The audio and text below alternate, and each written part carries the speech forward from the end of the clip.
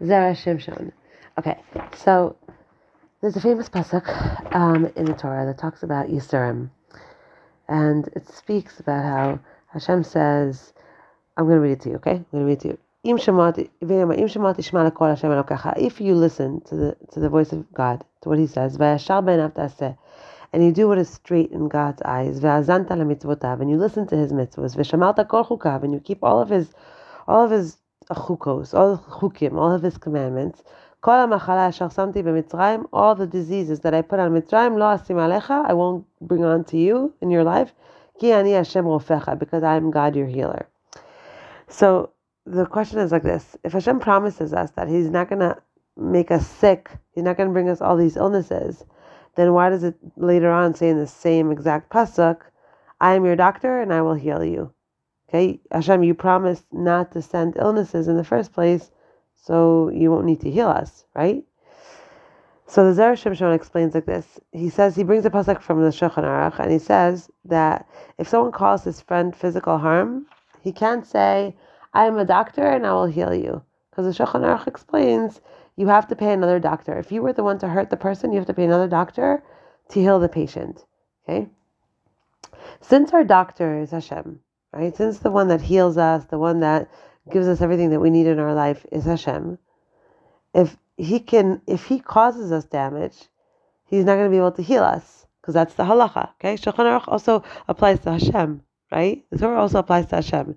So that means that if Hashem is causing us this pain, these illnesses, this damage, God forbid, then He can't be the one to heal us. So since God is our healer, since God gives us everything, since God is the source of everything, so it can't be that He's damaging us. It can't be that it's the same hand that's slapping you and feeding you. You understand? It can't be that it's the same hand. The halacha is that if it's slapping you, it can't feed you. Okay? So how does this work? So what's going on here? So it means that what he's saying here is that really Hashem is not the one slapping you. Okay, He's not the one slapping you. If He's our number one go-to for every single thing that we need in our life, then He's not the one that's punishing us and that's making bad things happen to us. So what is it? What is Yisurim then?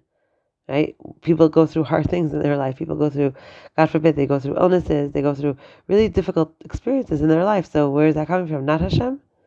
So listen to what he says here. He says that the pasuk that discusses the diseases that I placed upon Egypt, I'm not going to place upon you. Right? It ends and it says, for I am Hashem, your healer. And the halacha is that the one who caused the harm can't heal the patient. This is especially important for us since Hashem is our doctor and we need Him to be available to help us. And so the Zera Shimshon explains this, and he says like this: listen to this approach. We know that the plagues were visited on the Egyptians as a punishment and revenge for what they did to Bnei Israel, as it says to take revenge against the nations. Okay, it says that in Tehillim. About this, the verse in the parsha states that even if Bnei Israel are stricken with Yisurim, the Yisurim will not come as a punishment. Okay. Why did it come as a punishment to Egypt, to the nations of the world, all the nations of the world that have tried to harm us? Why does it come as a punishment to them?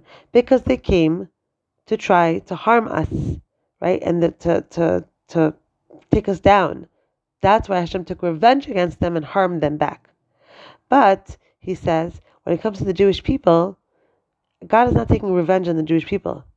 He's not taking revenge on the Jewish people. And so therefore, what is the yisurim that the Jewish people feel? What is the pain that the Jewish people feel? He says that is not a punishment, but it's a type of healing. Okay? It's a type of healing. Any pain that you experience in your life is not a punishment. You're not getting punished. People are like, they think that Hashem is like a teacher. Like, if we call out or if we go to the bathroom without permission, then the teacher's going to make us write 100 times, I will not call out, I will not go to the bathroom without permission. It doesn't work like that with Hashem. God doesn't punish us. He does not punish us. If we learn deeply about what's going on, what the Torah says, it's really our averos. It's the averos that we create with what we do, that they become bodies of energy, and they come and attack us. Right? That's the punishments that we feel in our life are not God getting us back. He's not zapping us for turning on the light on Shabbos, God forbid. Okay, it's the actual act that we do that is negative, that's an avera, that act then comes to get its meal from us, right? We create a malach when we do things that are good or things that are bad, and that malach, now the Zohar explains, tries to nurse off of us our energy, tries to feed itself off of us, right?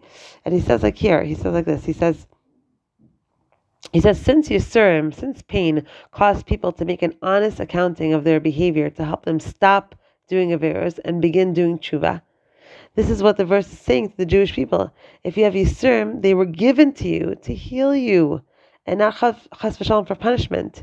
Okay?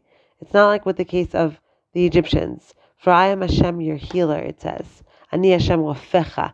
I am Hashem, your healer. When you're going through pain, when you're going through tumult in your life, when you just have a lot of stuff going on that's painful, traumatic, drama, things, Hashem is not punishing you. We're not Christian. We don't think that way. We don't believe that way. That's not what the Torah thinks. That's not what the Torah teaches us. Any kind of pain that we have in our life is a form of healing.